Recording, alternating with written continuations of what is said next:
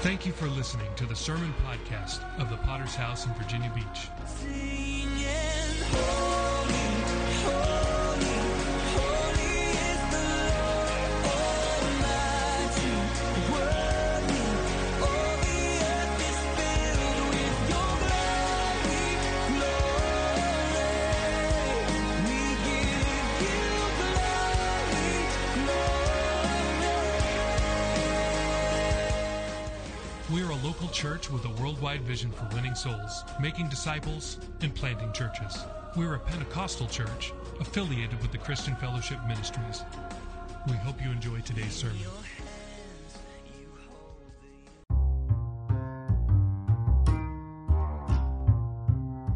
Hello, faithful podcast listeners. Pastor Adam here.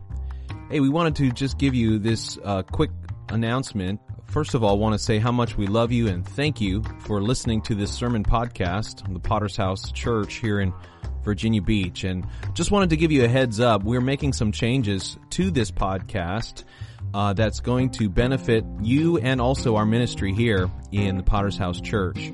So just to inform you, we've switched our podcasting host. It's a service called Anchor, and that has allowed us to receive and generate some income through the placement of a couple of advertisements during our podcast. So we just wanted to inform you of this change because going forward, you are going to hear one or two 30-second ads during each podcast sermon. So as a result of that small inconvenience on your part, it means that our church can monetize these podcasts, and also that means that we can receive some financial support so that we can continue the work of winning souls, making disciples, and planting churches. So we just wanted to say thank you again for listening. Thank you for subscribing. Thank you for sharing these messages. And thank you for your patience as we make this helpful change. We hope you have a great day. God bless. Our study in the book of Revelation, and I want to make this again kind of a discussion style, a Bible study. Give you the opportunity to ask questions and give feedback and read some scriptures tonight. Since there's going to be a little bit less structure as far as the material we're presenting, but what we're doing is we are making our way through the book of Revelation, and we are gaining as much understanding of this incredible book as we possibly can. And so just a little bit of review. We have gone through the first 3 chapters of Revelation, which were the letters written directly by Jesus to the leaders of the 7 prominent churches in Asia Minor. That was chapters 1 through 3. In chapter 4, we took a giant leap, and we took our eyes off of the physical world, and we got a glimpse into the very throne room of God. It was incredible to see what was described there. The 4 creatures that forever are tasked with worshiping at the throne of God Almighty. And for the last several weeks, we've been looking at the scroll, the Lamb who was worthy to open the scroll. And can anybody remind us tonight, what was this scroll all about that is in the Scripture? What is the scroll describing, and why is it important that we know what is on the scroll? Anyone want to lift your hand and take a crack at that tonight? What is the scroll that is described in chapter 5, and why is it that only the Lamb was worthy to open it? Anybody? Patrick. The scroll was the 7th plagues, but also the Lamb was Jesus, who was slain on the cross. He was the only one who was able to open it because he was the most pure. Right. But the scroll with the 7 seals, that was showing plague, death, something else. I forget. Okay. Very good. So yes, the scroll describes the events of the last times as they begin to happen. And this scroll was sealed by God with 7 seals. And so we've been seeing now in chapter 6 the seals as they are being removed from the scroll. And as the seals are removed, there is a progression of events that are taking place. The first seal, we learned about the conqueror, the one who would come. A crown was given to him, and he went out conquering and to conquer. We believe that it is well interpreted that this is a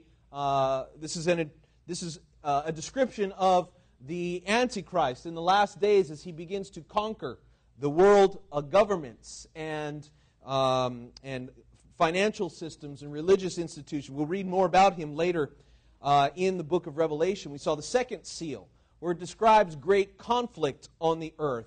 The third seal, describing the scarcity on the earth. And each of these, as the seals are removed from the scroll, it is coinciding with terrible, terrible things that are taking place on the earth. And all of these are signs of the last days of the final progression of events which leads up to the return of Jesus Christ. And so last time we were together, a couple of weeks ago, we kind of took a little bit of a detour because of what was revealed by the fifth seal. So seals 1 through 4 were coinciding with some very terrible, tragic things that were taking place. But then the fifth seal revealed something that was different than the rest. And does anybody remember what that was and why it was important for us? What was revealed under the fifth seal, and what did it tell us? Noelle is lifting her hand. Oh, sorry.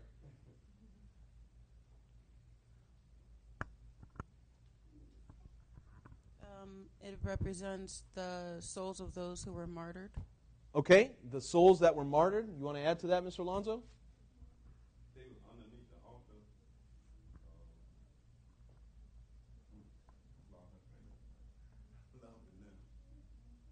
They were underneath the altar when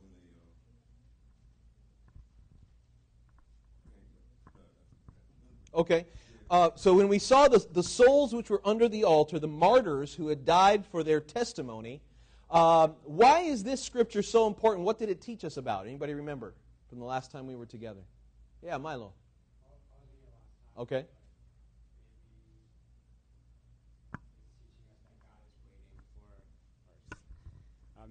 Maybe it's teaching us that God is waiting for a specific number of people before He releases ultimate judgment on the earth. That's true. That's actually mentioned there, that they should rest a little while longer until the number of their fellow servants and brethren who would be killed was completed. So in other words, that the group of martyrs had not yet been completed, that there was more still that were going to die for their faith. But there was also something that we learned about, something that these martyrs revealed to us, an understanding of heaven. What did we talk about? Do you remember that? Yes, Perla. They had a white robe.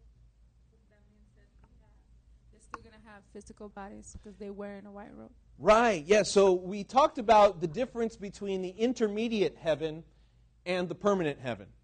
The heaven as it is now versus heaven as it's going to be. And the reason why these scriptures are so powerful is because it shows us what heaven as it is now is like. And so if you're interested in more of that, you can hopefully find the recording on the website somewhere. So as we continue forward, we come back to the sixth seal, a sixth of 7 seals which have to be removed from the scroll before we can learn what the scroll says. And this sixth seal, we continue. I'd like a volunteer to read verses 12 through 17. Who wants to do that? Chris is going to read for us.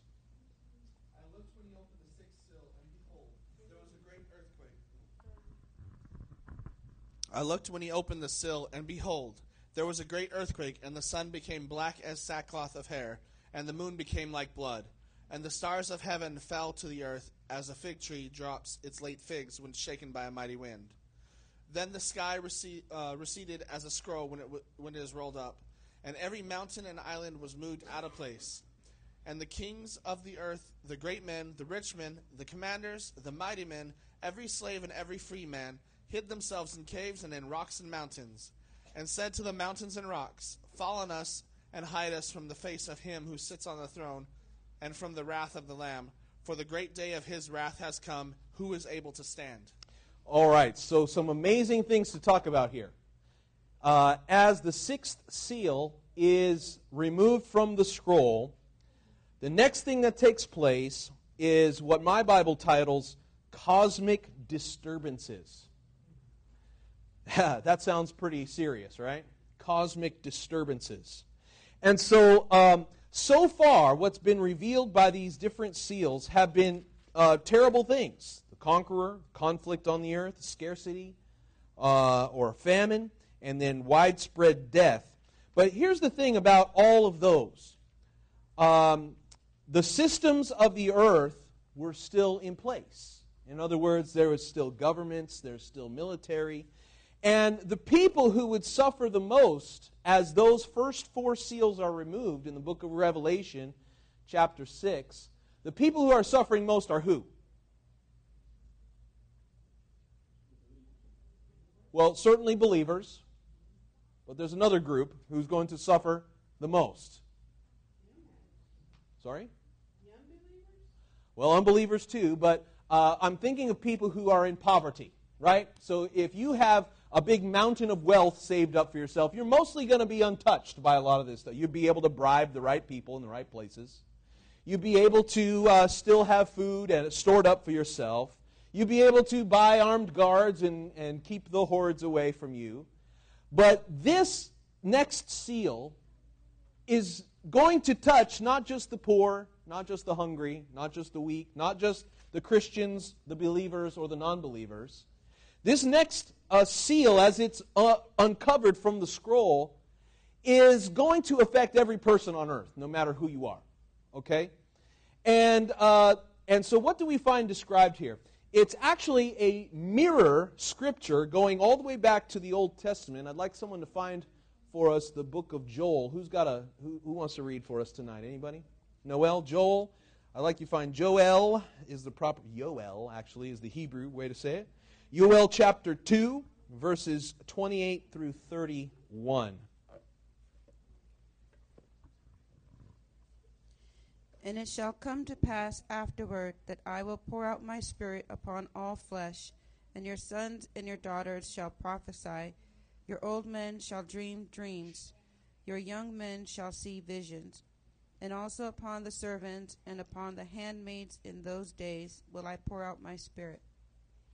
And I will show wonders in the heavens and in the earth, blood and fire and pillars of smoke. The sun shall be turned into darkness, and the moon into blood, before the great and terrible day of the Lord come. And it shall come to pass that whosoever shall call on the name of the Lord shall be delivered. For in Mount Zion and in Jerusalem shall be deliverance, as the Lord hath said, and in the remnant whom the Lord shall call. So this is a very interesting prophecy given to the prophet Joel, that he is predicting two things happening at the same time, which is pretty amazing. The first thing to notice here is that there's revival. This is a commonly used scripture, even in 2019, as we look forward to what we believe will be a last days revival before the end times take place. Where God promises, He says, I will pour out my Spirit on all flesh. And in fact, this same prophecy is used on the day of Pentecost, book of Acts chapter 2, as God pours out His Spirit. And the crowds that are there observing what is taking place, they're seeing all the believers, they're speaking in other tongues, and supposing that they're drunk. But the Apostle Peter stands up and he preaches the first Holy Ghost sermon, filled by the Spirit of God. And he says, listen guys, listen brothers, these are not drunk as you suppose. This is the fulfillment, the beginning of the fulfillment of the prophet Joel. And he quotes this very scripture. That in the last days I will pour out my Spirit on all flesh. Sons and daughters shall prophesy. Old men shall dream dreams. Young men shall see visions. And so that is a very encouraging thing, right? We still need the Spirit of God. We are a Pentecostal church, which means we still believe the power of Pentecost is available to every believer. Not just to the pastor, not just to the prominent leaders in the church, but the power of Pentecost is available to you. That you can prophesy, you can speak, you can be filled with the Spirit, baptized in the Spirit, and be used by God in a powerful way, right? We still believe that. But at the same time, in the same prophecy, in the very next line, I will show wonders in the heavens and the earth, blood and fire and pillars of smoke. Sun shall be turned to darkness, moon into blood, before the coming of the great and awesome day of the Lord. So let me ask you, when you read the word, the great and awesome day of the Lord, what should you feel when you read that? The great and awesome day of the Lord. She feels happy, she feels excited. Yes, sir. Fear. I think it's more like that. I think when we think about the great and awesome, it's not just the California way of saying awesome, dude. It is truly worthy of our awe and amazement. And that we should have fear and trembling about this. And that's why in the book of Revelation, it picks up the same imagery as this sixth seal is removed from the scroll. The moon becomes like blood. The sun becomes black as a sackcloth of hair. What does this say to you? What kind of events are we actually talking about here? Yeah. Solar eclipses, blood moons together. It speaks about earthquakes. It even speaks about stars of heaven falling to the earth. What was that? Meteor showers, but far more than just the standard meteor showers that happen and occur on a regular basis, but this will be like, the Hollywood-style disaster movies of meteors falling on the earth and causing great devastation. And it says that the stars of heaven falling to the earth as a fig tree drops its late figs when shaken by a mighty wind. So we just had a mighty wind roll through here, right? Were you out on the roads after the hurricane went through? There's leaves and branches and stuff. I'm swerving my car around and so because of a mighty wind was shaking those trees and began to drop all these things. So the stars of heaven will be dropping like the fig tree when a great wind shakes those figs. So that means it's not just a few. It's not just a little bit here and there.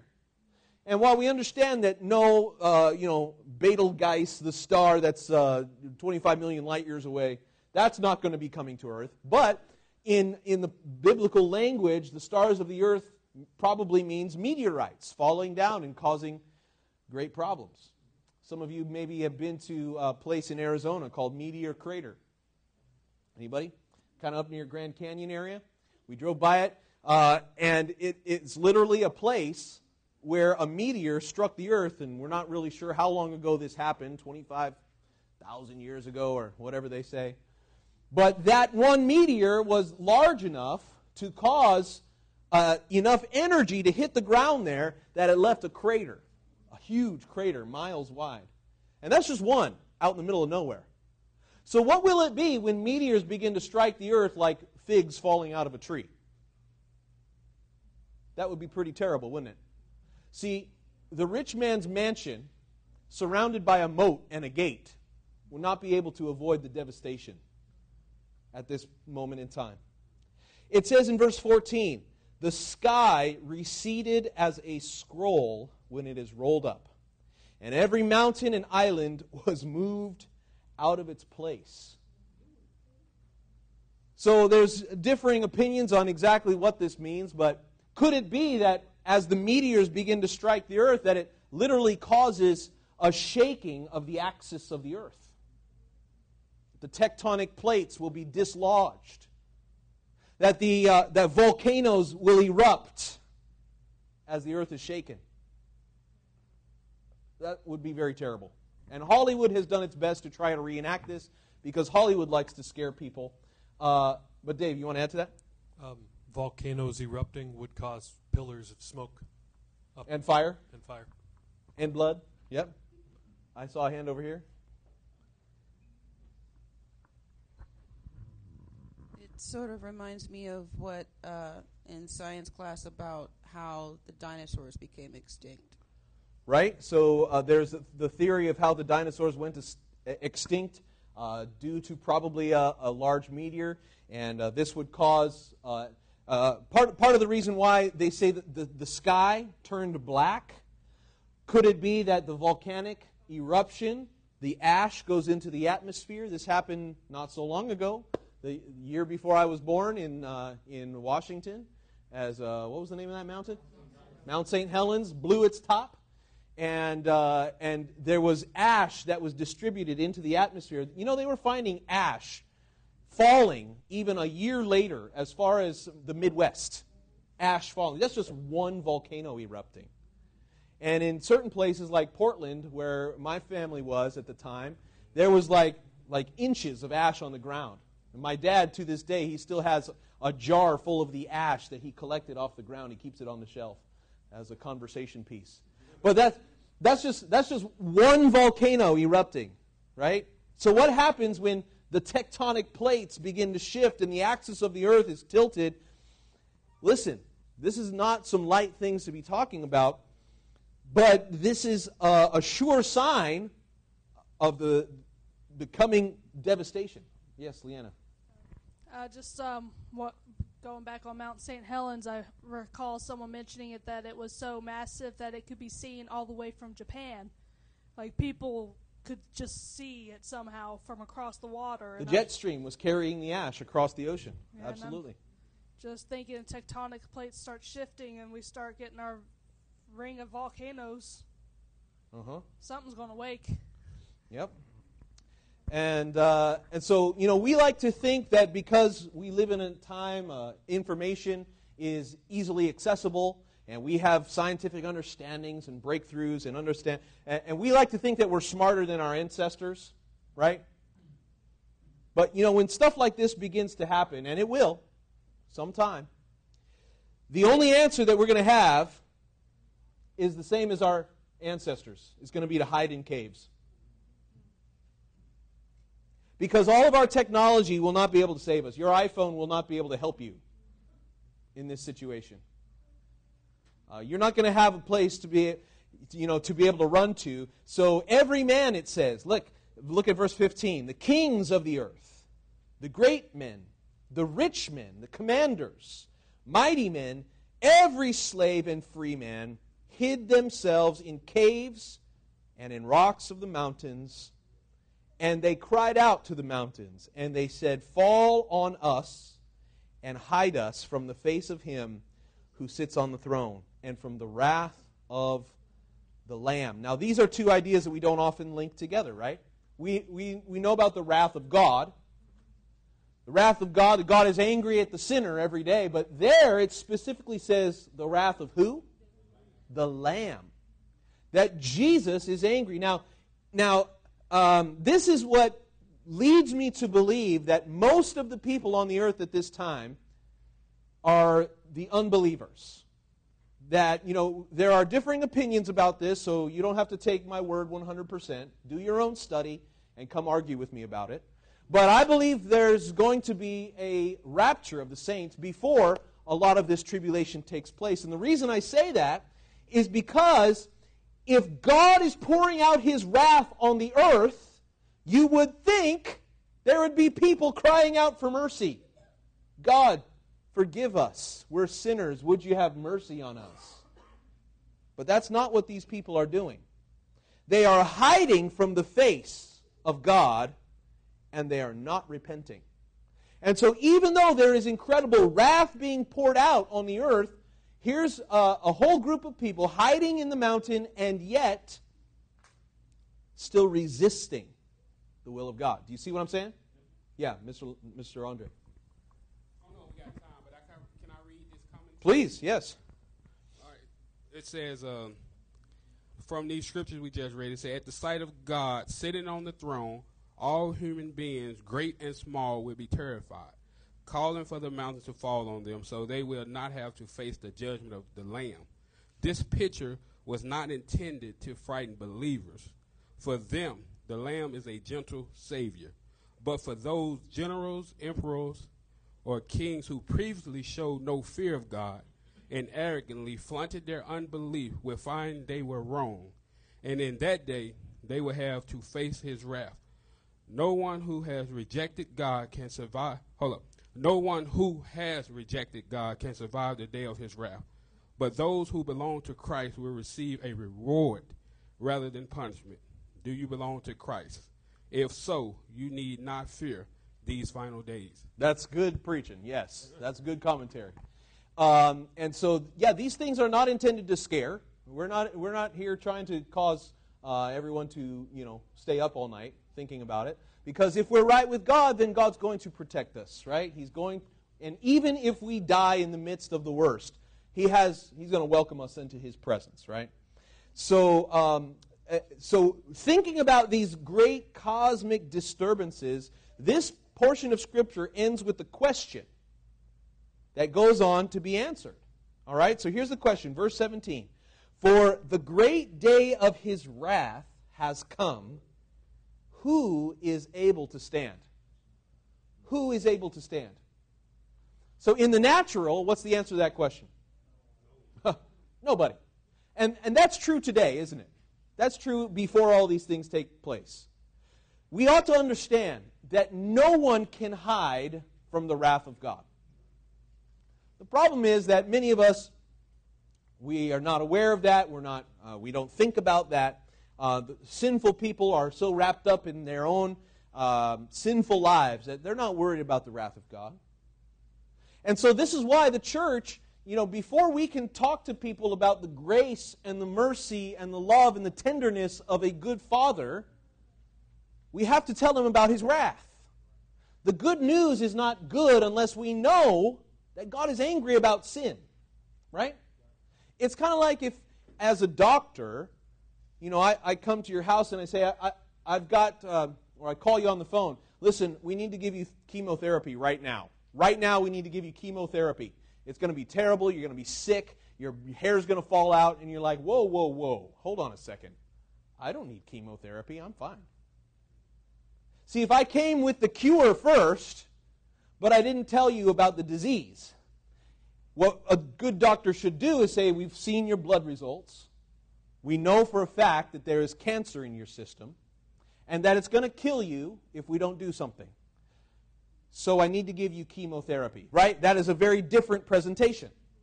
The reason I mention that is because the church has mostly skipped the bad news and in our current generation has only preached the good news. We've preached the cure without the sickness. We come to people and say, Jesus loves you.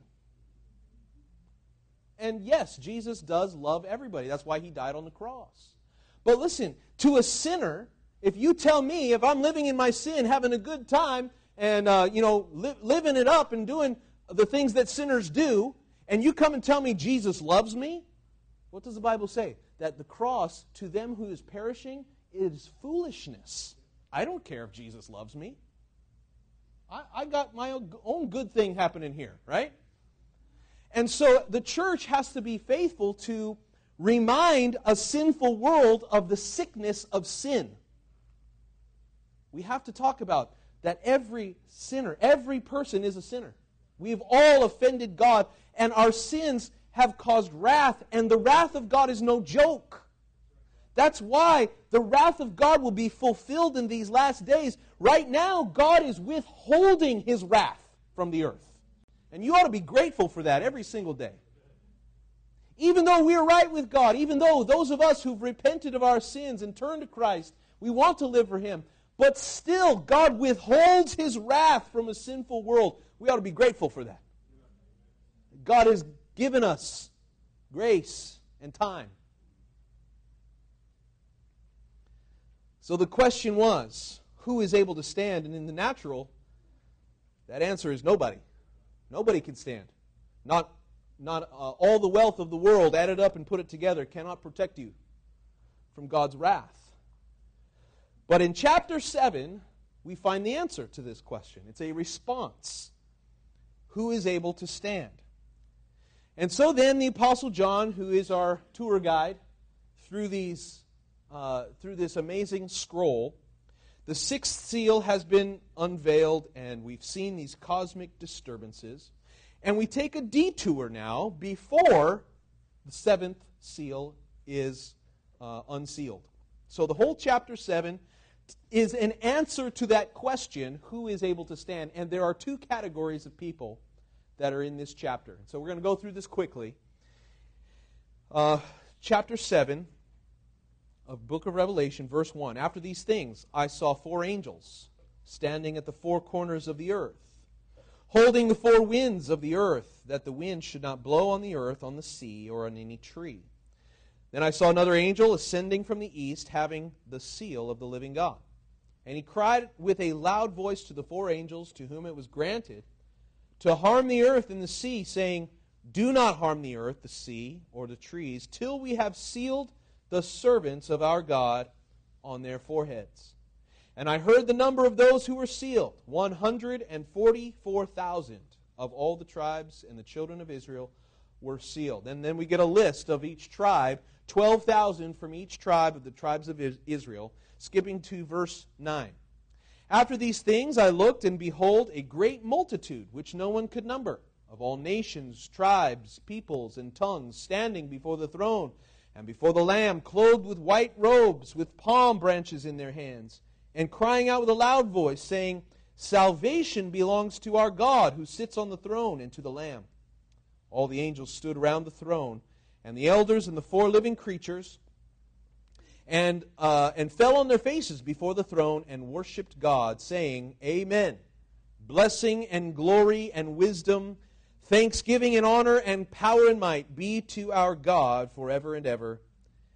Amen. Then one of the elders answered, saying to me, who are these arrayed in white robes? Good question. I was just thinking that same thing. Who are these arrayed in white robes, and where did they come from? And I said to him, Sir, you know. So he said to me, these are the ones who come out of the great tribulation, and washed their robes and made them white in the blood of the Lamb. Therefore they are before the throne of God, and serve him day and night in his temple, and he who sits on the throne will dwell among them. They shall neither hunger any more, nor thirst any more. The sun shall not strike them, nor any heat. For the Lamb who is in the midst of the throne will shepherd them, and lead them to living fountains of waters, and God will wipe away every tear from their eyes. Okay, so a couple of things to break down, and then we'll close this out for the evening. So in chapter 7, we get the answer to the question, who is able to stand? And there are 2 categories. We find, first of all, the sealed ones of Israel, and we also have a multitude from the great tribulation. The sealed of Israel and a multitude from the great tribulation. So, again, now we're in between the 6th seal and the revealing of the 7th seal, and God is breaking down for us who is able to stand. Now, these are not able to stand because they are so strong and powerful. The reason that there are these that are named who are able to stand in this great and awesome day of the Lord is because God has marked them. God has put a seal on their foreheads. Now, later on in the book of Revelation, we're going to read about another mark on a forehead, right? And that's the one that gets a little more press. It gets a little more because, you know, the end times and the marks on your hand or your forehead, without which you cannot do any financial transactions and various things. And we say mark of the beast, right? Well, I think this is probably worthy of more attention. Because I don't know about you, but I want to have the mark of the Lamb. Right? And it said there in chapter 7 and in verse 3 that the servants of God will be sealed on their foreheads.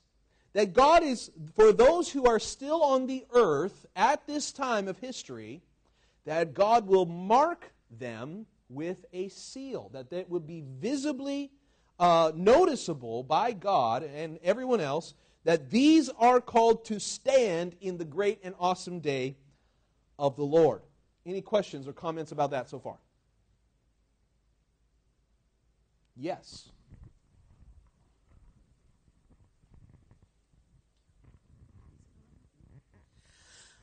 Well, this isn't scripture, but in the Left Behind series, it was a way of people who were saved that didn't make it in the rapture. In the rapture, right.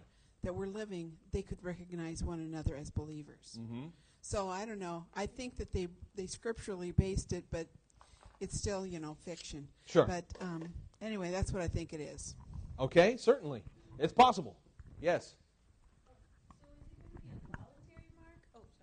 Is it going to be voluntary, or is it just going to be like, poof, you got it now? Like, because the Mark of the Beast is going to be voluntary, and people will choose to get it. But will this just be something that people will have because they're saved, or how's that going to? Well, I think you can answer that question in the same way you would answer the question, who gets saved? Is God, are people saved voluntarily? Well, sort of. I mean, God is the one who provides salvation, but we respond to His salvation with faith. And it's our faith that we enter into this covenantal relationship with God. And so, yes, we are choosing in a certain way, but God is the one who has ordained it. We've been chosen. We choose because He chose first. And in the same way, I think this mark, it will be given to those who have chosen to follow Him, right? Marquita?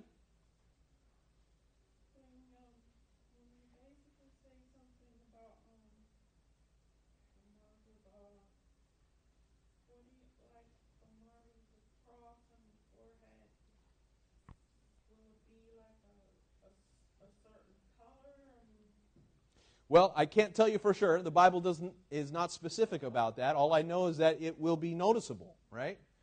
It will be something that is marked by God for those who are following the Lord. Milo, you want to add something there? It says the 144,000 will be sealed. Say again? So some of those tribes are still lost. Yeah. Do you suspect where they are now and how that will work as far as the 10 lost tribes? So yeah, let's talk about the tribes. It's a very good transition into what we're going to talk about next. Yes, Mr. Alonzo. In the Old Testament, where it says that, man, my mind can't function well now, but it said that He anointed my head with oil and He prepared a table before my enemy. Now, could that be, I'm just speculating now, could that be those that didn't really get a chance to repent during before the revelation, but the conviction of them, kind of like the thief was on the cross, the conviction come upon them when they see that happen, and then they repent. Mm-hmm.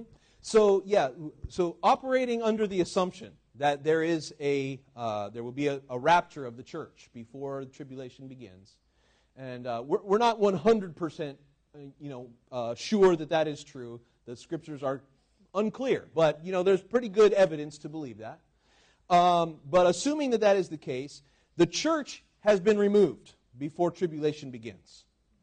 So the only ones left are sinners, right?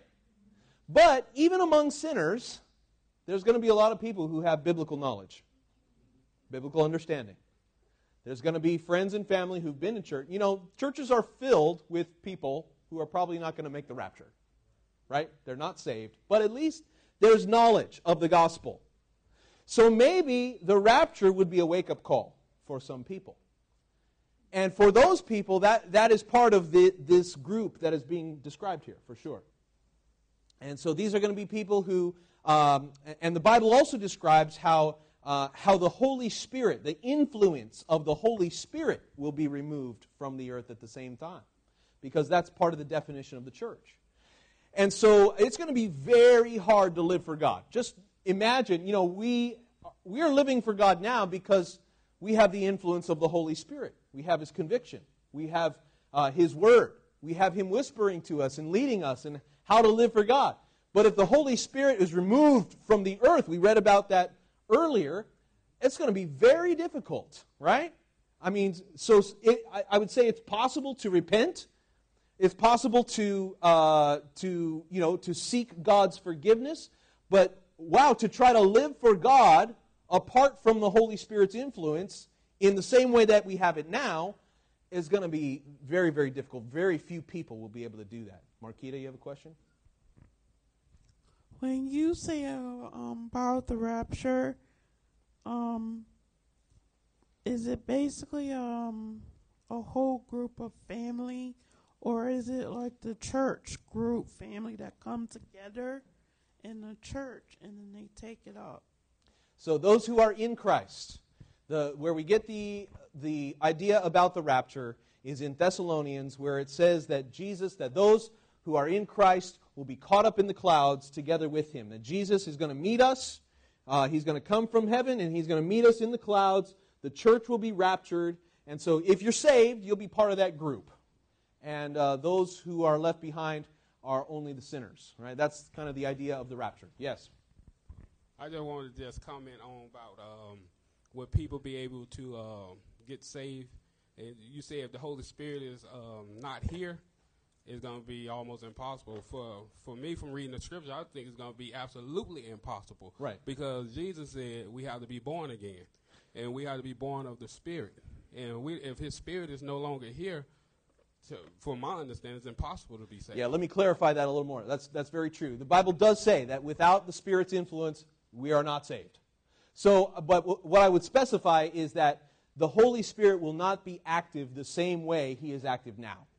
Okay, we know that there will be saved people during this time. We know that from the scripture we're reading now. And so they will be, God is going to have mercy on these two groups of people. These are the ones able to stand in that great and awesome day of his wrath. So yes, they got saved somehow. So the Spirit of God is at least working in them to save a few people. But the scripture also says we have to balance that against the other place in scripture where it says that when the church is removed, that the Holy Spirit's influence is removed as well. So maybe not completely removed, but certainly the way we experience him today. Make sense? So let's talk about these 12 tribes, because there's some interesting truth here as we get the description of them here in the book of Revelation, chapter 7. So there are basically two thoughts for those who are trying to understand these 144,000. There is an entire cult who has misinterpreted this 144,000, the Jehovah's Witnesses, who have taken this very small portion of Scripture and built an entire religion around it, basically, saying that only 144,000 will ever get to heaven. So if you've done any study about Jehovah's Witness theology, I'm not going to waste your time tonight, but they believe that only 144,000 people are going to be able to go to heaven. And the rest will be on the earth somehow. So do your own study. But that's a misinterpretation. So we can take a look at this, and there are basically two schools of thought. Either this is a real-life number of people on the earth, 144,000, 12,000 from each tribe on the earth, or this could be symbolic. So you can make up your own mind, but I just want to present to you the two different ways of seeing it. The 144,000 is either a specific number of people that are on the earth at this time. They are the ones that have been called by God to stand during this time of revelation. And it's interesting because this is a pattern that is all throughout the Bible. God always leaves a remnant of people, even in terrible times. You've read that in other places of the Bible. You've read that, for example, in the time of Elijah. There was a time when the prophet Elijah got discouraged because Jezebel was pursuing him and trying to kill him. And he said to himself, I'm worthless, I'm not effective, nobody's doing anything for the Lord, he says, I'm the only one left who's faithful. But what did God say to him? He said, listen, Elijah, you're not the only one. There's still a remnant. I have a remnant of people who've not bowed the knee to Baal. So over and over through the Scripture, you'll find a similar pattern that even in times of great tragedy, great wickedness, great persecution, there is always a remnant of faithful people.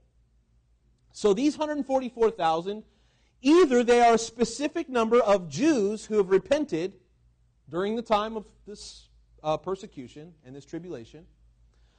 They also could be symbolically representative of the entire body of people of faith.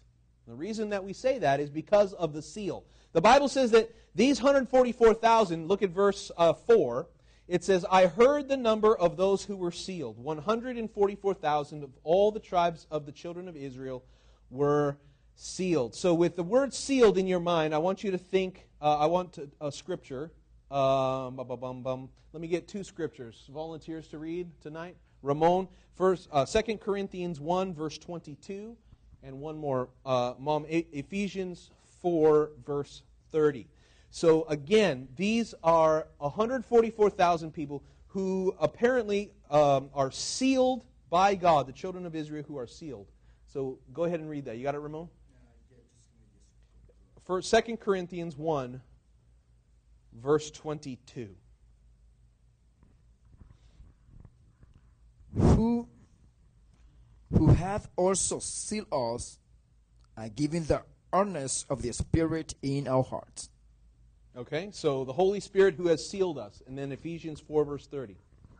And do not grieve the Holy Spirit of God, by whom you were sealed for the day of redemption. Okay, you were sealed. So who is that speaking about? Every believer. So in the same way, similarly, we have been sealed by God for the day of redemption. So that's where people trying to understand this scripture say, well, yes, we have 12,000 from each tribe, but that's a very specific number, right, to be from each tribe. And then we have the problem that Milo presented, which is that some of these tribes have been completely lost. Some of the tribes that went away during the time of the Babylonian captivity, they never recovered. And even the Jews to this day, most of them have no idea what tribe that they came from. And so it would be very hard, or almost, it'd be impossible, apart from God's hand, to actually find 12,000 from each one of these tribes. Yes, Dave? I was under the impression that the Orthodox Jews are actually able to trace themselves back to what tribe they came from. Like Rabbi Lapin, for example, he's able to trace his lineage back to Naphtali.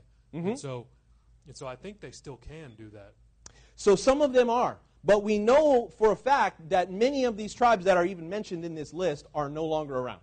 And so what I'm saying is that you wouldn't be able to see 12,000 from every single one of them, right?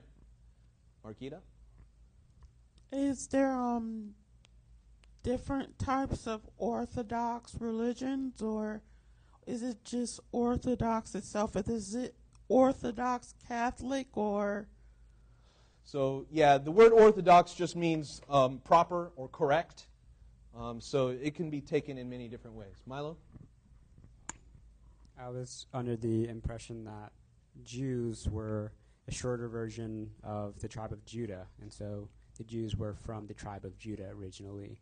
And the other were, so it was the tribe of Judah and Benjamin. I thought that's where the term Jew originated from. And so the Jews trace their lineage back to the tribe of Judah, and the other tribes are lost.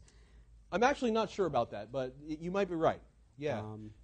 Yeah, that's at least as far as I've been kind of studying that, because I was always kind of confused about what it actually meant to be Jewish, and then I found out that some people have different versions of what that actually means. Right. And so that was something that I had discovered. And see, Judah was one of the most important in the Bible, because Judah was the one that broke off from the rest of the tribes.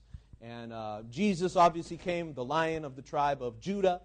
And so that's obviously why, interestingly enough, in this list of tribes, Judah is listed very first. The tribe of Judah, 12,000 were sealed. But if you know the history, Judah was not the firstborn of the 12 tribes, was he?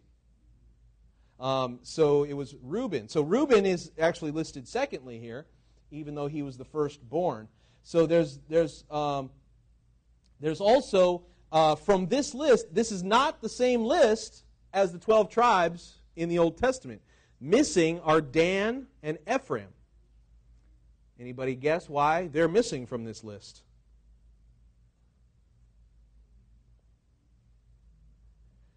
If you read in Judges chapters 17 and 18, you can do your own study. These two tribes were cut off by God because of their idolatry. Yes?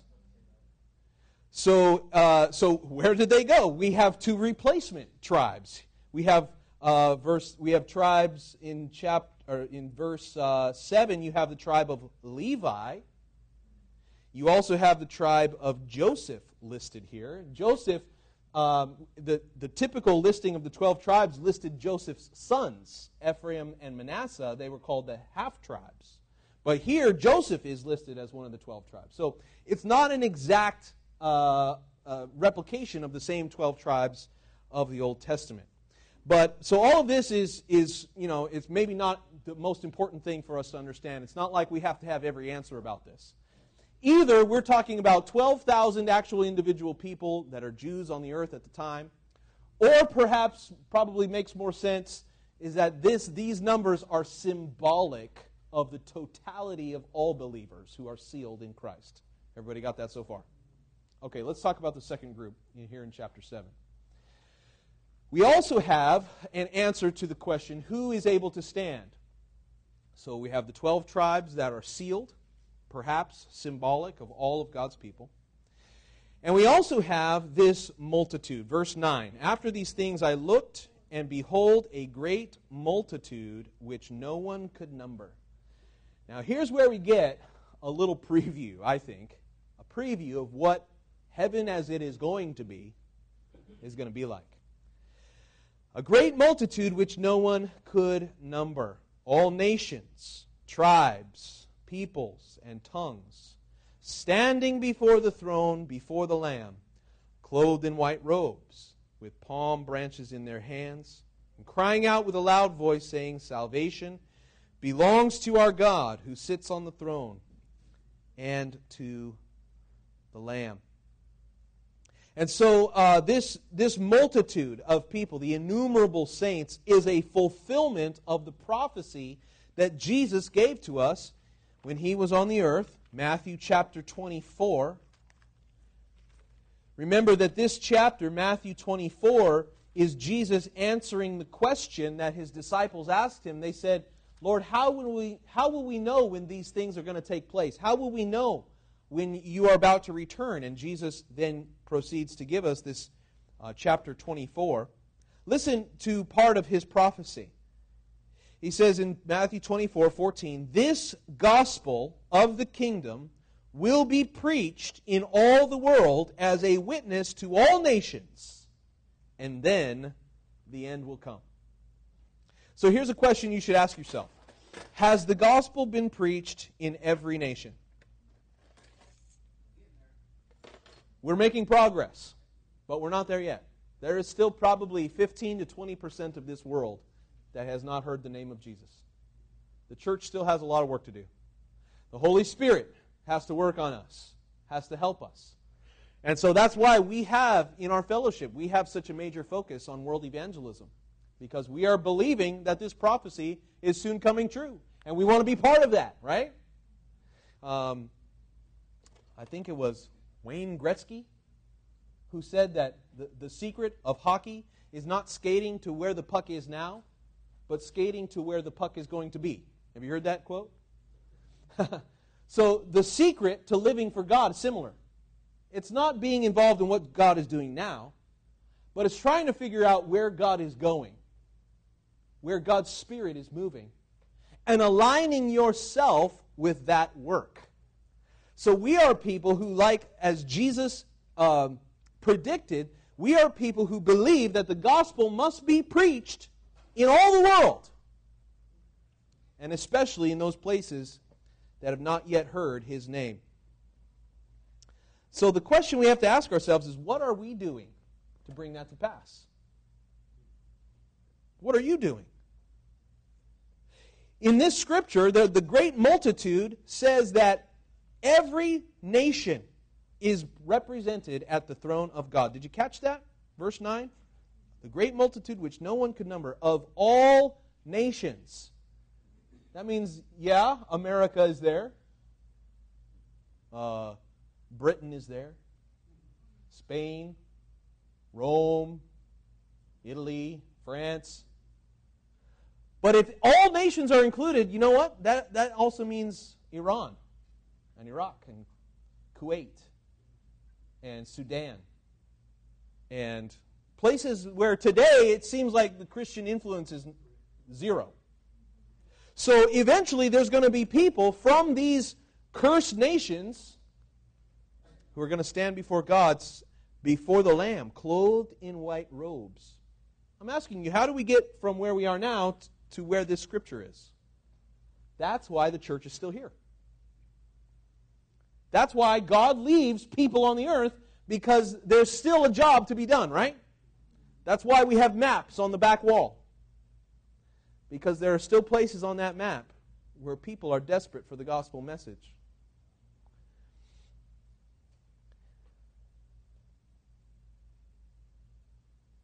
So it's important for us to understand that in heaven, heaven is not just one culture or one kind of people. It's not just people like you. That's why racism is such a foolish point of view. You know, racism says that people that don't look like me are worth less than me. But that's so stupid. Because in heaven, every race will be there. And so, you know, you're not going to really enjoy it if you're a racist. You probably wouldn't make it, that's right. And so, so all nations, all tribes, all people, all tongues, standing before the throne. See, at the throne of God, all of our differences are melted away. We are all with one voice saying salvation belongs to our God. And we find in our scripture, these are the ones who've come out of the great tribulation, washed their robes, made them white in the blood of the Lamb. Therefore, they are before the throne of God and serve Him day and night in His temple.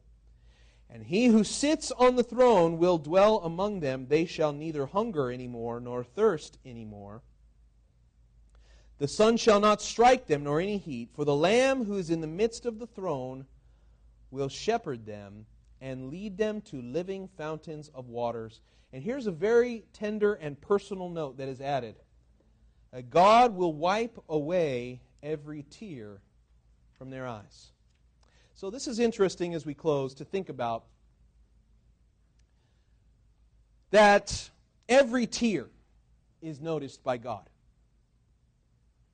Every suffering. You know, we think about the persecuted church in areas of the world today. Christians are still dying. Where children are being stolen from their parents. Could you imagine mothers and fathers having their sons and daughters stolen from them? There's a few tears associated with that, right? There's husbands or wives who have been killed, leaving widows or widowers. Tears would be shed, right? And this is such a beautiful promise from the Lord that every tear, it doesn't say that tears will be ignored. The tears will be wiped away by who? By God. And that God is interested in the healing of our souls. And so even though we are reading about these seals where there's great cosmic disturbances and incredible persecution and pain and terrible things happening, and yet to those who are faithful, to those who stand before the throne, He will wipe away the tears from their eyes. So, are there any questions or comments before we close tonight?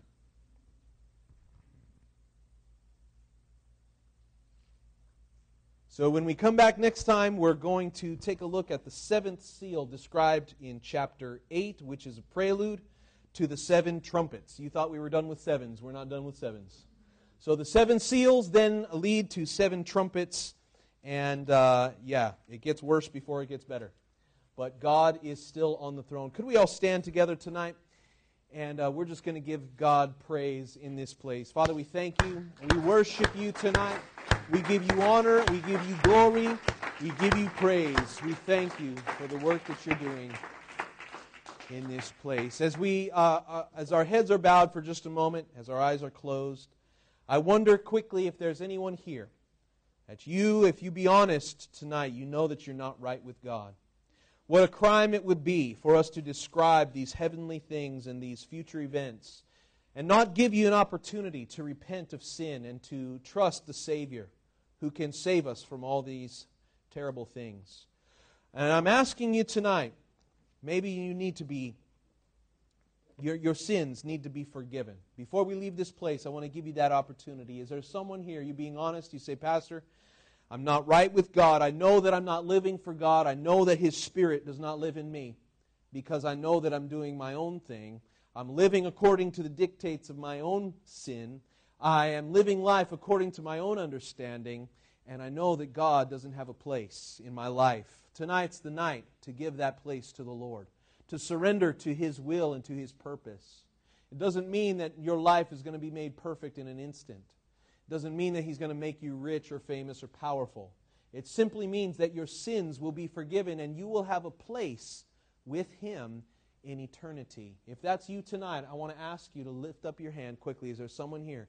You need to repent of sin and trust in Christ for your salvation. Or maybe backslidden in your heart, like the prodigal son who left the Father's house. You're here tonight and you know that you're not right with God. I'd love to pray with you. Is there someone here quickly tonight as we bring this service to a close? Anyone at all?